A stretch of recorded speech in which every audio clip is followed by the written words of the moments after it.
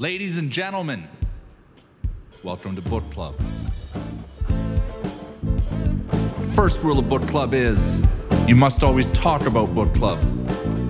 Second rule of Book Club is tell everyone about Book Club. We are back for another episode of Book Club. Today, Tiger Woods is the US Masters champion, Pricey. Do you know, I didn't watch it actually. No? And I like watching a bit of golf, but I didn't watch it, no. I watched the Chinese Grand Prix, I watched the Rome Formula E Grand Prix, and I couldn't quite fit Tiger Woods' victory in. Whilst at some point still maintaining a family. I'm not bothered about that. They'll just follow me anywhere. I'm like a leader, and they're to like the end soldiers. of the earth.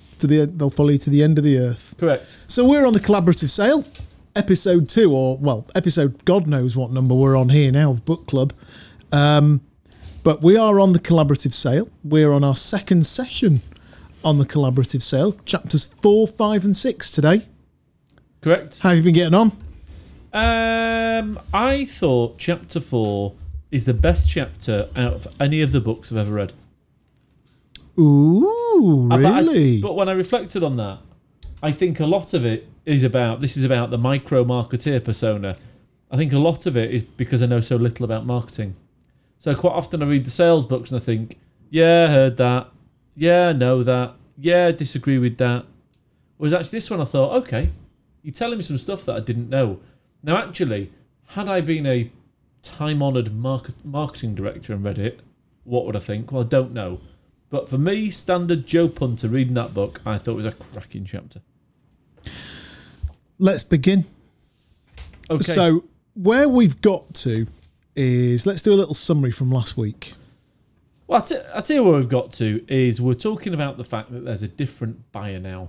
And Yes. this different buyer is buyer 2.0. And they engage with sellers further down their buying journey. Yeah, exactly. Yeah, and what we talked about a bit last week was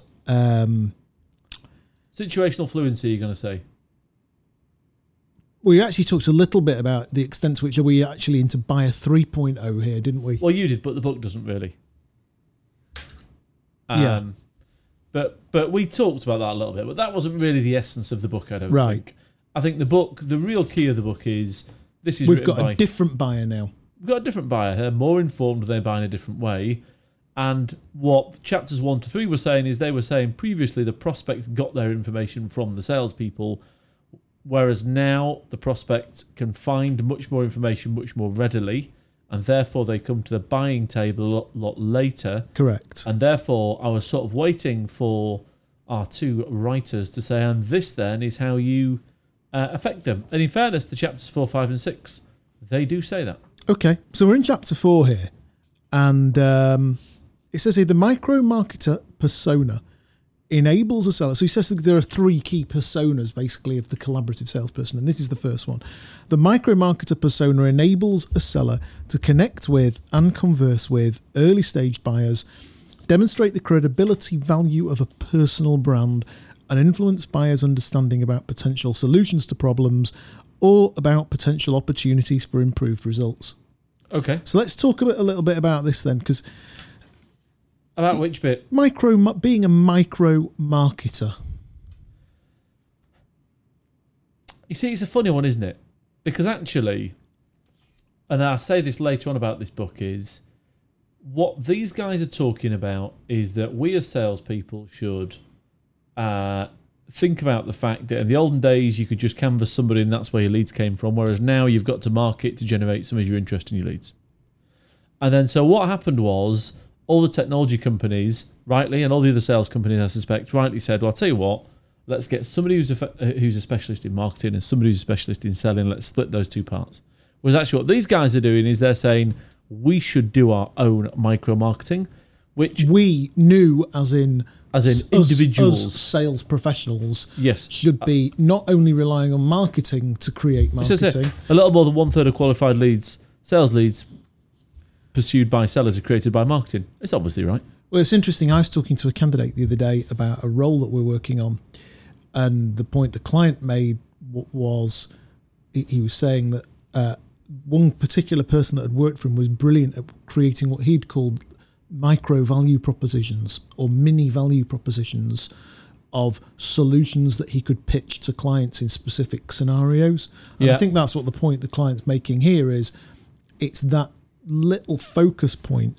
Now, for me, my issue with this is, how many good micro marketers are you meeting day to day, where you and I spend a lot of time examining a candidate, and often my favourite part of the game is really often talking through deal stories and really getting into competencies with the candidate.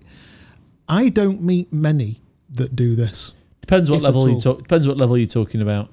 Because actually, I think if somebody's on 100k basic, they're doing micro marketing. If somebody's on 50k basic, they're not. By and large, there's obviously going to be an exception to the rule, naturally, but I think that's the case. I always used to deal with this company over in the northwest called Daytel. I don't deal with them anymore. The man won't return my call for whatever reason. Maybe he's listening to the show. Maybe he will after this. And what I always used to say about that company was, they didn't pay the most in their market. They paid the least, actually. But their marketing department was absolutely superb. And the promise to every salesperson was, come and work here. You'll wake up on a Monday with a diary full of appointments. Correct. And all you've got to do is go to your appointments, demo your software, and come back home. And the candidates used to say, well, I want a bigger basic. I say, that's fine. I'll send you somewhere else where you've got to do your own marketing. And generate your own appointments. Correct. So that's the transfer, isn't it? Yes. And I think at 100k basic level, the guys are micro marketeers. I think at 50k... I don't think they are. I think the expectation is that they might be. But I don't meet many where I look at them and think, this guy's a cute micro marketer. I think if we took straw poll, 5-bar gate, whatever, and said, where do most salespeople who have micro marketing capability live? Is it in the 100k? Is it in the 90 to 110k bracket or the 40 to 50k bracket? There's more in the top bracket than the low one. Yes, it's more. It should be more in the top bracket. I think it is. I mean, you sort of half hit on something I was going to talk about, actually, which is the... Go on, actually, you're going to say something. Yeah. You see, for me, with this micro marketeer thing, I just think it's usually incredibly badly executed by most of the people I meet. Without a doubt. That's a 100% true. How bad am I at marketing? Well, but you're not. You're sat here making book club with me now. Yeah, but it's your idea, not mine. Well, that's very If you hadn't suggested it, I wouldn't be doing it, would I? You're smart enough to be here, though. Yeah, but you get my point. So actually, most salespeople sat on their own, they're just thinking of it. No, they're just not going to do it. They're bad. Well, what I find is a lot of people confuse this part of the sale. I think a lot of salespeople are confused with this buying persona. They think, and you and I see it, and I know this is a pet peeve for you, and you're going to agree with me. Do you see how I did that? Is the confusing lurking on LinkedIn, liking everybody's posts, or... I agree. There's one fella I see a lot, and I'll talk about him later, where they're lurking on LinkedIn and they've got a sales nav account, and they're confusing, if I like every post that my prospect list posts, that's going to be enough and that's okay. Yeah, well... And what they're missing is the sort of more... or worse still, my other pet peeve as a micro marketer is marketing have created some content and I've spun it out on my stream or my Twitter stream, and I'm going to expect that to do something for me. I tell you what really amazes me sometimes that I see on LinkedIn is somebody will create this beautiful post and it gets, one like. And what I think to myself is let's be clear, I don't know how to do it, but I look at it and think, you spent so long doing that. Yeah. And actually it's got one like. Would you have been better? Would you have been better off? They'd have been better off banging the phone. Would you have been better off cold calling or ripping a company to shreds via a company's house and writing a personalised letter to the CEO? So, but in fairness to this book, I think you're going to knock it a little bit. Actually, this page, it does talk about micro marketing, and actually, as you know, Jonathan, I write down action points from the book, and actually, I wrote down a lot of action points from this, and I thought to myself, I'm actually going to do it. Don't know, but I'm definitely going to think about doing it. I'm definitely going to look into it.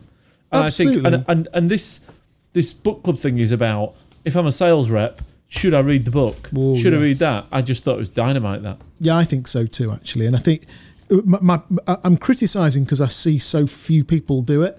But you can't criticise the book. If people did this... I'm not criticising the book at all. I'm pointing out that I seldom see people Because if you go onto page 67, they've got one of my favourite diagrams, a Venn diagram, which I use a lot with my clients, as you know. He talks a little bit about topic-specific interest groups, such as those found on LinkedIn. Does anyone use LinkedIn groups anymore? I don't. I don't. I use a Facebook group. I go on the Elite This was probably Leads. written a few years ago, though. Yeah. I wonder how whether that's moved on a little, if there's a 2019 equivalent of LinkedIn groups. I just don't think... If I go on most of the LinkedIn groups I go on now, they're very noisy, crowded I never places. go on. I'm unsubscribed from them. Yeah. I'm on a couple of Amazon FBA groups to help my wife out for her FBA business on Facebook, which are very good, actually. Yes, I find some of the Facebook They're groups. very, very, very good. That I go on the Elite Leads Rhino supporters group.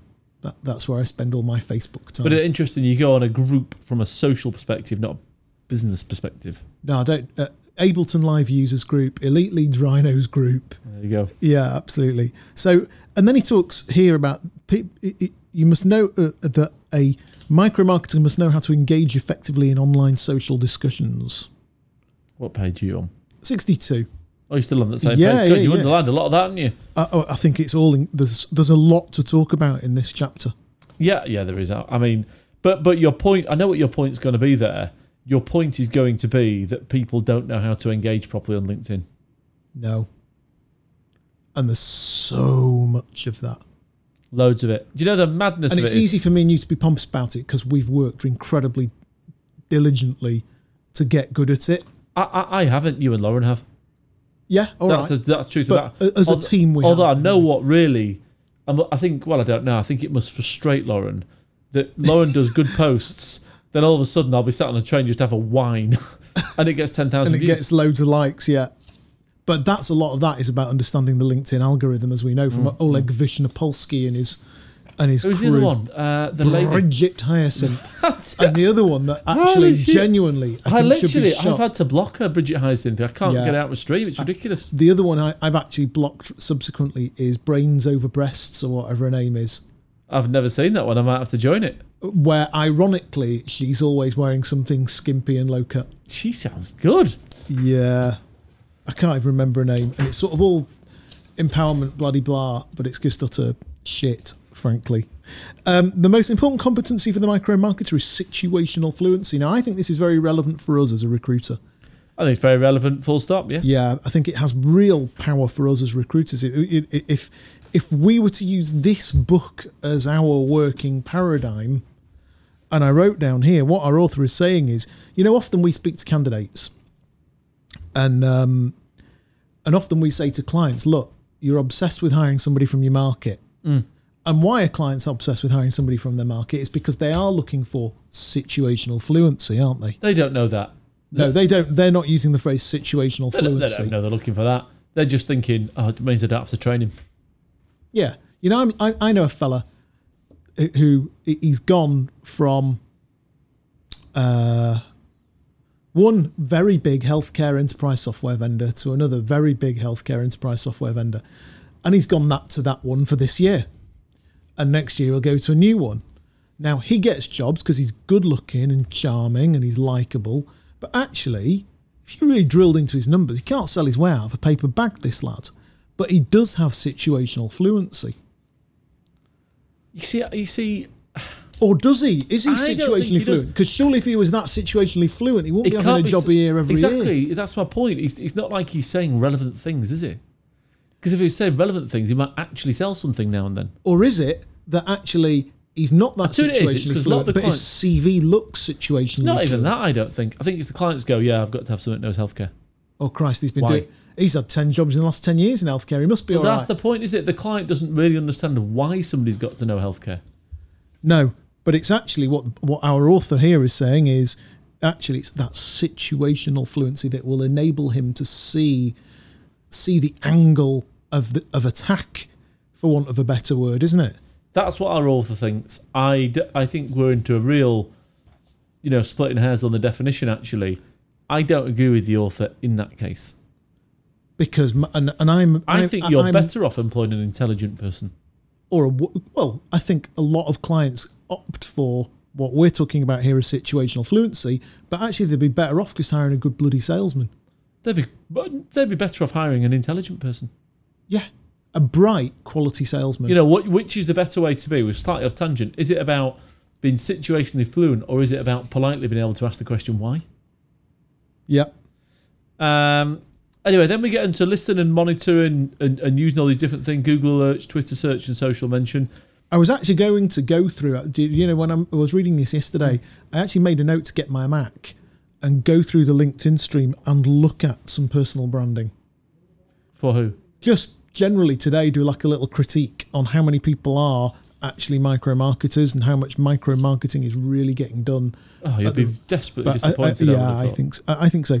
But there are good micro marketers out there. I think they're accidental, a lot of them. Well, I think there's a tipping point as a micro marketer. I think since this book was written, the micro marketing landscape has become brutally noisy, as you and I both know. So to cut through the noise, the quality of your micro marketing, A, has to be incisive, and B, it has to have quality content. So for example, sticking your phone on the dashboard of your car and ranting at it with the microphone pointing into the velour of your what's the word I'm looking for, dashboard, with bad audio, no captions, shaky video. Don't be surprised when you get 2 likes and no shares and it doesn't engage. Whereas actually, I think when this book was written, you could do that and you were a micro marketer. It's a very fair point. I agree with you. Whereas now I think there's another notch up.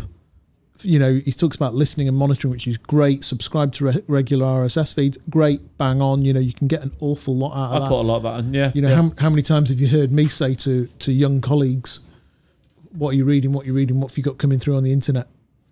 I agree. So really liked it. And then what do you make of this bit then? Network and participate. Have you ever had a warm intro via that whole LinkedIn thing? No. You occasionally get like a referral, don't you?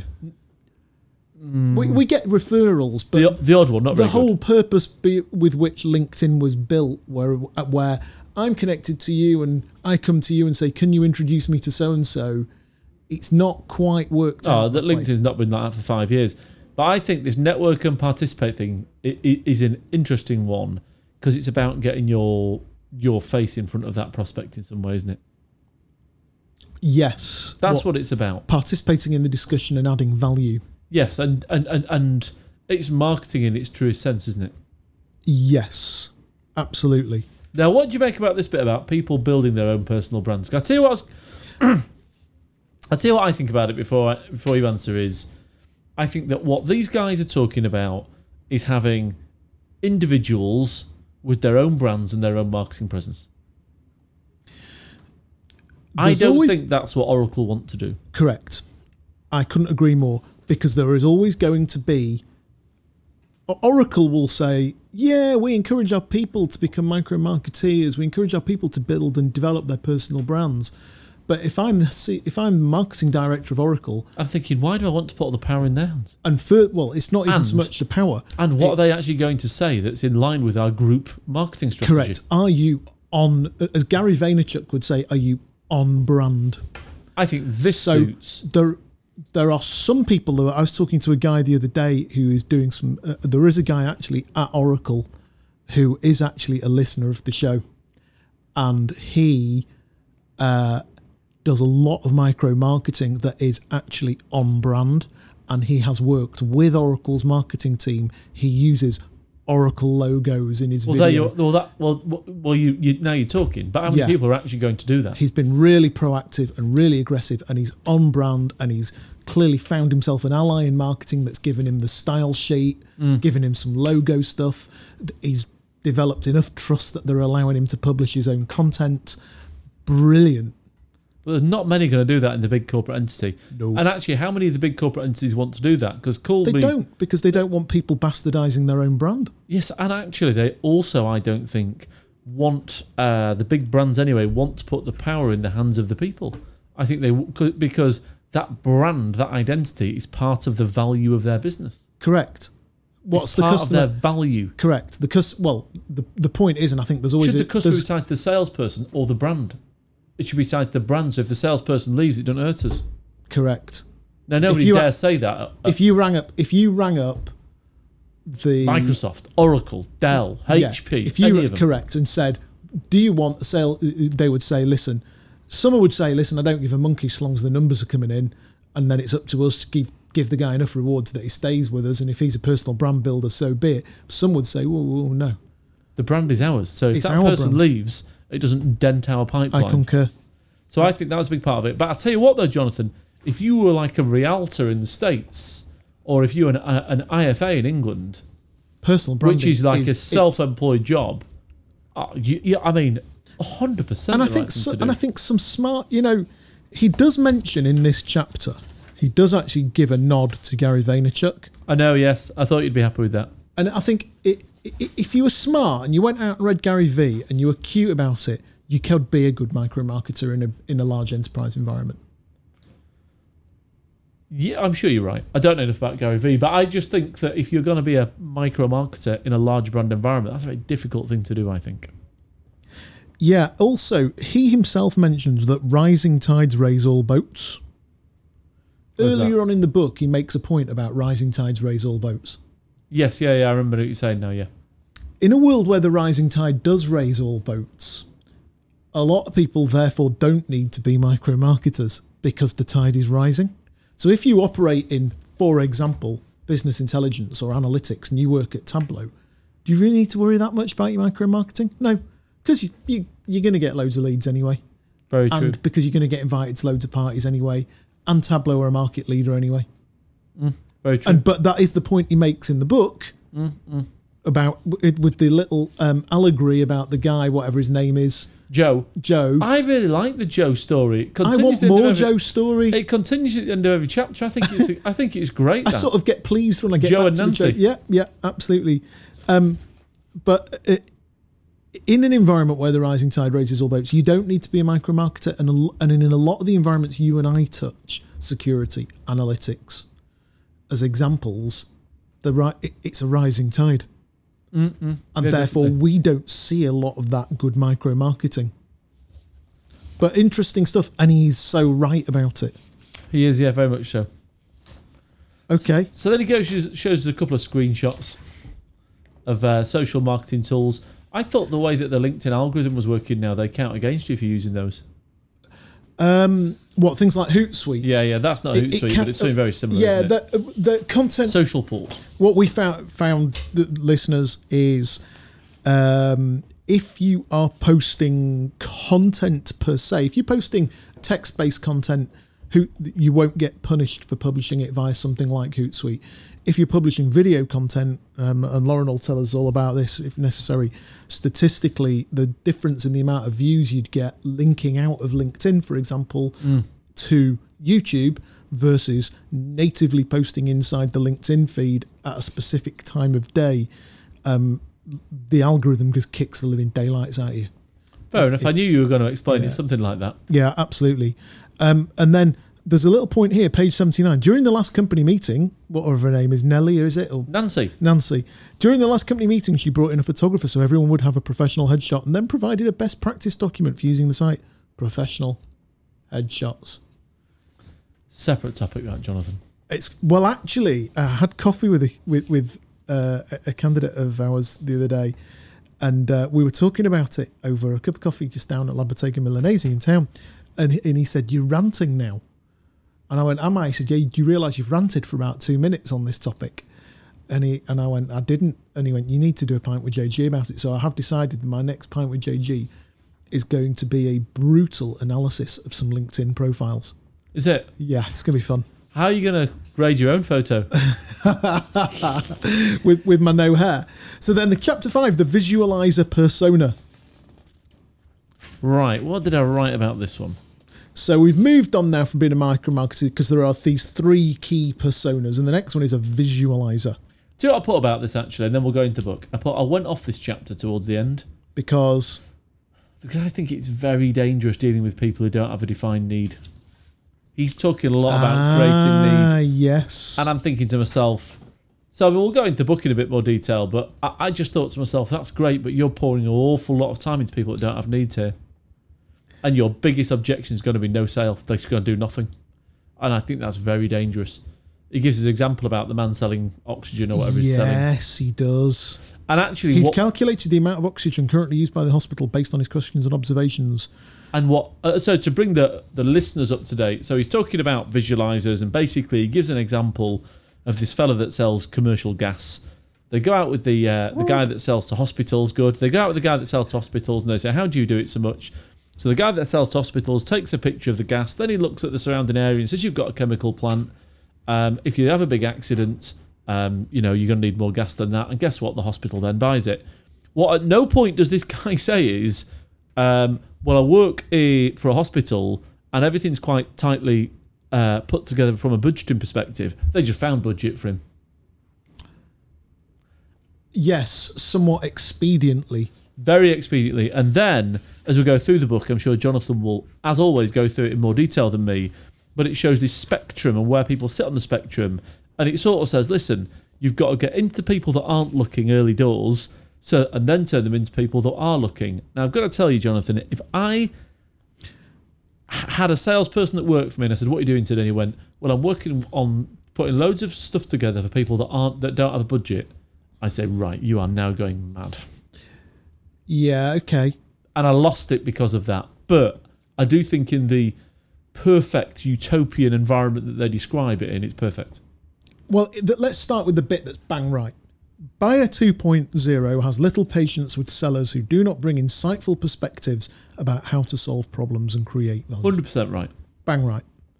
Starting with the very first online interaction, telephone discussion or face-to-face meeting, sellers who cannot bring new points of view are eliminated quickly from further consideration. And I agree, we're in the process of buying some technology for the business right now. And I had, 3 different product demos, I think, last week, and meetings with various salespeople. And what is interesting is if you go through your own experience as a buyer, how frustrating it is when nobody is really trying, when all they're really doing is feature and benefit bashing. Mm-mm. And you're a bit, there was one demo last week where the guy started the demo and it was literally like a case study out of this book. And he's pulled up this presentation and it had 20 slides in it. And I, being the slightly impatient person that some people will know I'm capable of being, said, "Listen, fella, here's what's going to happen now. You're going to put the presentation away and this is what you're going to show me." But I was vexed with him. God bless him, his product was that good. He got away with it.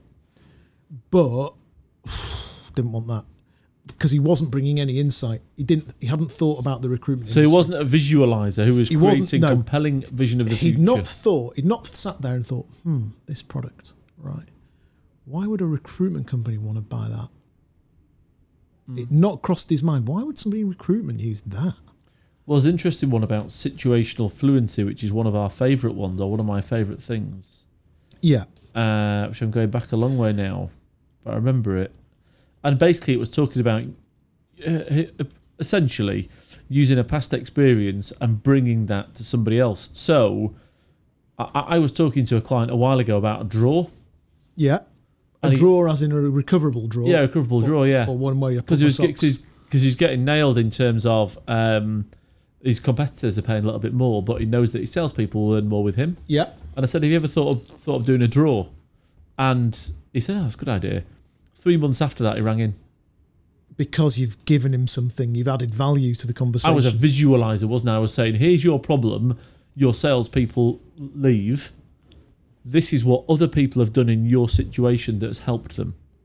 Yeah, I think that he's making a point that's a bit further on than that. Oh, he is, yeah, but I was using that as an example. Yeah, so what he's really saying is, actually, it goes back to the whole point about people not buying a drill bit, not buying the hole, not buying the shelf. They're buying the bit after. And I think the point is it's that persona of somebody who can look at the client situation. In Miller Hyman parlance, it's the wins and the results. Yes, I agree. But it's the win that they get from the win that they get from the win that they get. Mm-hmm. And the people who can see those wins and visualize it. But again, a lot of that, as he points out later, is down to that situational fluency in a way. He won because he was willing to do research, identify a problem the buyers didn't know existed, and enable them to see their world free from the risk of a potentially difficult situation. Great, he's been a visualizer. But you're right, it does sort of allude to creating... Here you go, it's in this little latent state. It's on the page 93, isn't it? Yeah, he talks about latent, admitted vision and evaluation state. And what's bothered you is, I've written here, really? It's bothered me is they are not looking, either they don't have a need, and the book talks about buyer 2.0 being risk averse. He actually says you're more likely to win with a client in a latent state. And he talks about the buyer 2.0 being risk averse, so I don't get that. So if you're risk averse, the risk of change is often bigger than the risk of doing nothing. I think that's going to be an interesting one for really getting some clarification on when Timothy comes on the show. Yes, I think it is. Yeah. And then we get into planning, admitted vision and evaluation state, enhancing the visualizer persona.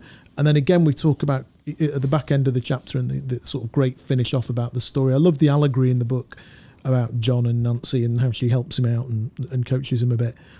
And what he's talking about as a visualizer is situational knowledge, capability, communication skill, sales conversation skill. And to be fair, he does allude to this point here. So, he fights back with it a bit. Opportunity qualification, competitive skill, relationship building skill, customer focus. And they're good. I'll tell you what, if you're a customer, if you're one of our clients and you couldn't be bothered to ring us and ask us for help to break down what competencies you're actually they're a good starting point. They're a good start if you were to... Problem is not many of the clients will know how to interview against those. No. Particularly around sales conversation skill. And also a lot of our clients are nervous about interviewing around those. Yeah, absolutely. Because those competencies require exploration of skill, and that level of exploration of skill requires role play and actual bring me some examples of micro marketer. Okay, here's what we're going to do. I'm going to bring you back for your second interview. I want you to bring me some examples of micro marketing that you've done in the past to talk through with us during the meeting. Don't ask anybody to do that, Jonathan. We'll never get another placement. No. We'd be potless. Yeah, absolutely. And then we're on to chapter 6, the value driver persona. Now, I like this. I'll tell you who's a very good value driver. Who? My missus. In fact, she actually won a competition at her last job. Is that why you won your big telly? No, she got a different prize for that. She won a competition at her last job for how she creates return on investment arguments with clients. And she has this really mental spreadsheet and this process where she takes the client over like this workshop through analysing their processes and demonstrates how much money they're leaking by doing it, how they do it currently, and how much money they could be making by doing it, how it could be done in an alternative methodology. She got a prize for that. It was really What good. did you make of their Daily Maersk example? I thought the Daily Maersk example was a really good example, actually. That's a really bad one. All they did was just improve the service. No, but what they did was they reframed and repositioned a very difficult to differentiate product. They did, but actually, come on. What they actually did was they just did more. It doesn't get more Me Too than shipping containers, does it? So just explain because we've got our listeners sat in their cars on the M1. So basically, they're using Maersk. Get out of nice. You sell it. Maersk. Maersk, the Danish shipping company. They don't recruit IT salespeople, so we don't know about them. Exactly, never heard of them. But anyway, they're a container shipping company. They're massive and all the rest of it. And what they're saying here is, and I'm going to knock this actually, so Jonathan's going to need to stand up for them a little bit. But I didn't realise this until I read it. Evidently in shipping, there's a 50% chance your goods are going to arrive on time. And that's just accepted.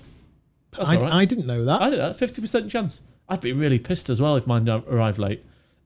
So what Maersk did was they just increased theirs to 95% and then people bought it. No, it's not. But that is what they did. It's not, because they changed the rules of the game. No, they didn't. They upped their delivery and then they advertised it. No, they didn't. What they did was, and the point he's making in the book is that actually the point he's making in the book is late deliveries are the accepted industry norm, They are, yeah. which therefore created a price-led race to the bottom.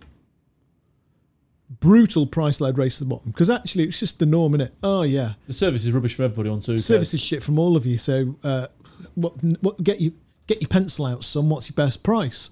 Maersk is sat there saying, well, Christ, we're in a race to the bottom here, and at some point we're not going to be able to. Nobody's going to be able to deliver a service to anybody.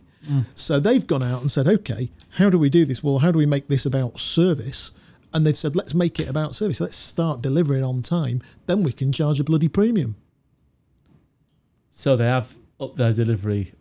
Yes, but they've said, how do we get back to making profitability?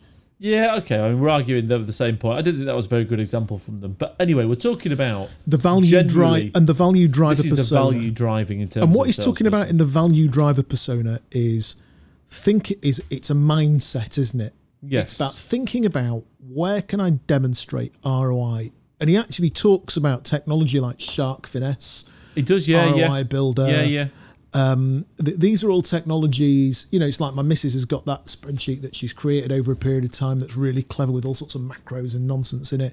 You know, we've got a cost of hiring calculator, haven't we, on the website? And do you know what's interesting is, and I'm not saying this to sound critical, but I often think that clients struggle to believe the ROI calculators. Can you remember when we worked at EMIS? Yeah, it was just too good.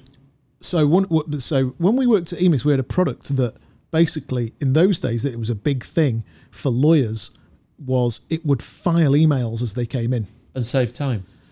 And literally, if you went through the ROI argument, it was saving every per fee earner, it was saving about £150 of time a day. It was ridiculous how good it was. But it was actually saving £150 worth of time a day. But we had to tone it down because people didn't believe it, did they? Yeah. And I People find would look at you like, what? You're going to save me £1,000 of billable time a week, £50,000. I mean, I have this conversation with our clients, which is, right, so you're going to have a race to the bottom in terms of fees. You're then going to go out and hire somebody. What's the cost of a bad hire? And they'll go, yeah, the 10 grand recruitment fee. So no, it's not. It's £1 million. Yes. And they don't believe me. And I agree with this guy. Yeah, of course you do. Absolutely. Buyers do not act without a compelling reason to do so, he says here. And he said, in working with sellers around the world, we've learned that many of them do not subscribe to or engage in the value driver persona. Interesting. We believe it's because they lack the situational and capability knowledge needed to engage in the activity. There is something in that. But again, Mike, I think a clever salesman would walk into a job and say, I'm not from this market before. I'm going to look at it with fresh eyes. Right, okay. I need to put an ROI case together. I agree. And would create the situational fluency. Yes. Yes, but you get a lot in healthcare. You know, they try and hire people from a clinical background. Because they're, quote unquote, situationally fluent and therefore capable of being value drivers. But actually, they might be incredibly situationally fluent. I've got one at the moment, a client that's coming back to me. We're going to start a recruitment campaign. And he's telling me, I need people who have... His big new thing is, I want people who've been ex-nurses and ex-doctors. You see, I think that's a bad idea. I'm not saying that because I want to send some of my own salespeople there. And it's I'm going to take the fee off the guy. But if you listen to your advice, that's not what he would hire. If he asked me, what should I do now? He knows his environment better than you do, so he's got to make his decision. Yes, he does. But getting back to this chapter, this persona of value driving, how much is that nurse going to be able to talk about delivering value? Is it because he has been a nurse in an A&E department, so he understands where the bottlenecks are, and therefore he can turn around to drive value and drive efficiency? Well, if that's why that person hires him, then he's a bloody good hire. But that's not what's going to happen, though, is it? No, he's just going to sit there and have. But then we're going back to your Maersk example on 112, and actually, as much as I knocked the Maersk example, I thought this is brilliant. For example, Maersk Line, cited at the beginning of this chapter, enabled its sellers to collaborate with buyers with a customised online valuation estimation tool. Using this application, sellers enter information about their buyers' shipping routes and frequencies and quickly develop quantified estimates of value for improving inventory costs, etc., etc. So basically, you put all your information in there and it works it out for you and then you end up buying it. That's really smart, I think. Yeah, Tesla did one. Did they? With your petrol versus Tesla. And now, you know our problem with Tesla, though, it's you've got to change your route to charge the bugger up. You haven't you? That's a separate conversation. But if you go on the Tesla website, and they do it to reinforce your purchase. So if you use the Tesla route planner for a long run, it'll go, there's your route, stop there to supercharge, blah, blah, blah, blah, saving of £40. And you're like, yes, I'm going to drive for an extra hour. It's going to take me an extra hour and a half to get to my destination. But hey, I've saved my 40 quid, even though my time's worth £120 an hour. Yeah. but it's smart, though. Yeah. And that's what he's talking about. He's saying that the salespeople should be doing that. Absolutely. I think they've also got to be very careful about differentiation, though, which, in fairness, he does mention on page 114. Yeah. And then you've got this example of a collaboration plan. I really love this. I'm really into the collaboration plan. Yes, I thought it was a real hark back to solution selling, actually. Well, he's sort of taken the whole thing from solution selling and he's updated that. I do like this. But you're using that table and bombarding him with I'm bombarding the prospect with information. Pitching and closing. Because we're at a point when we've got the collaboration plan out. We're at a point where we're engaged, aren't we? Early on, phone interview with John Watkins, CIO.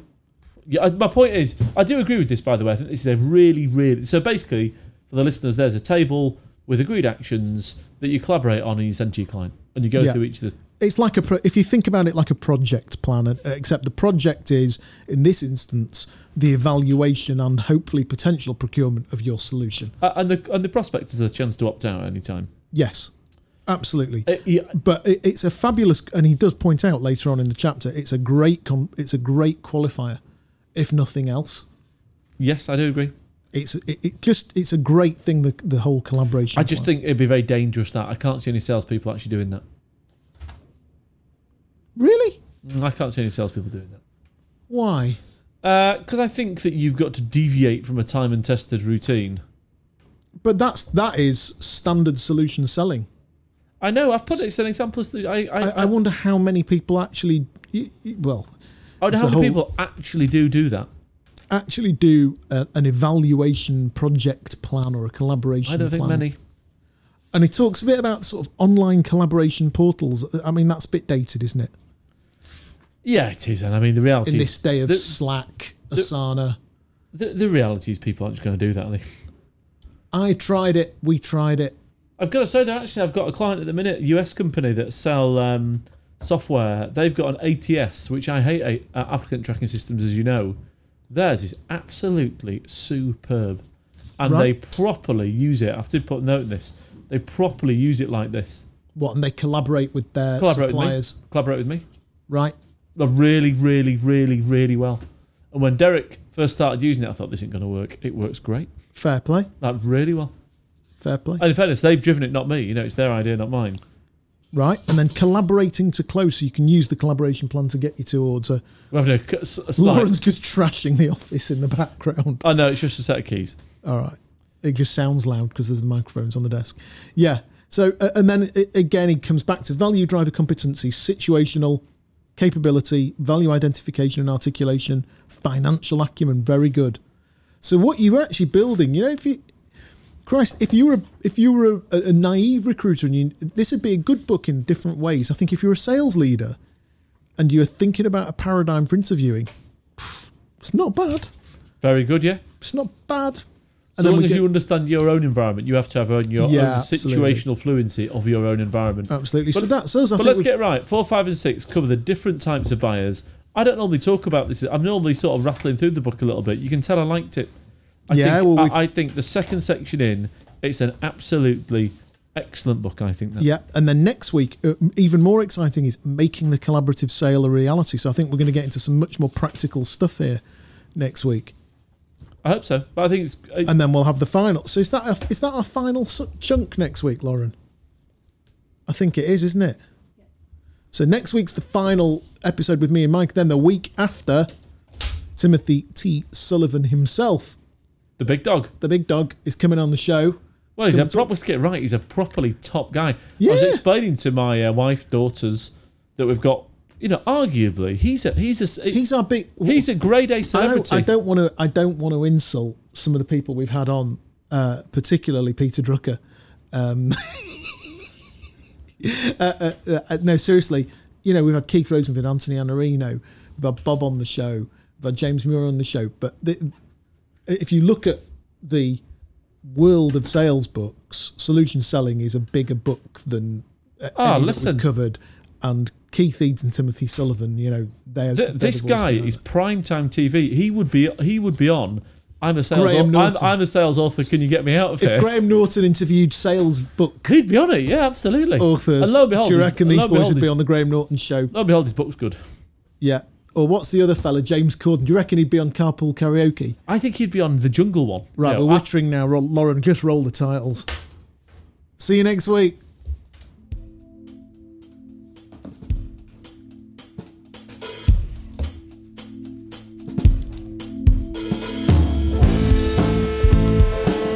I'm about to start singing over this bit.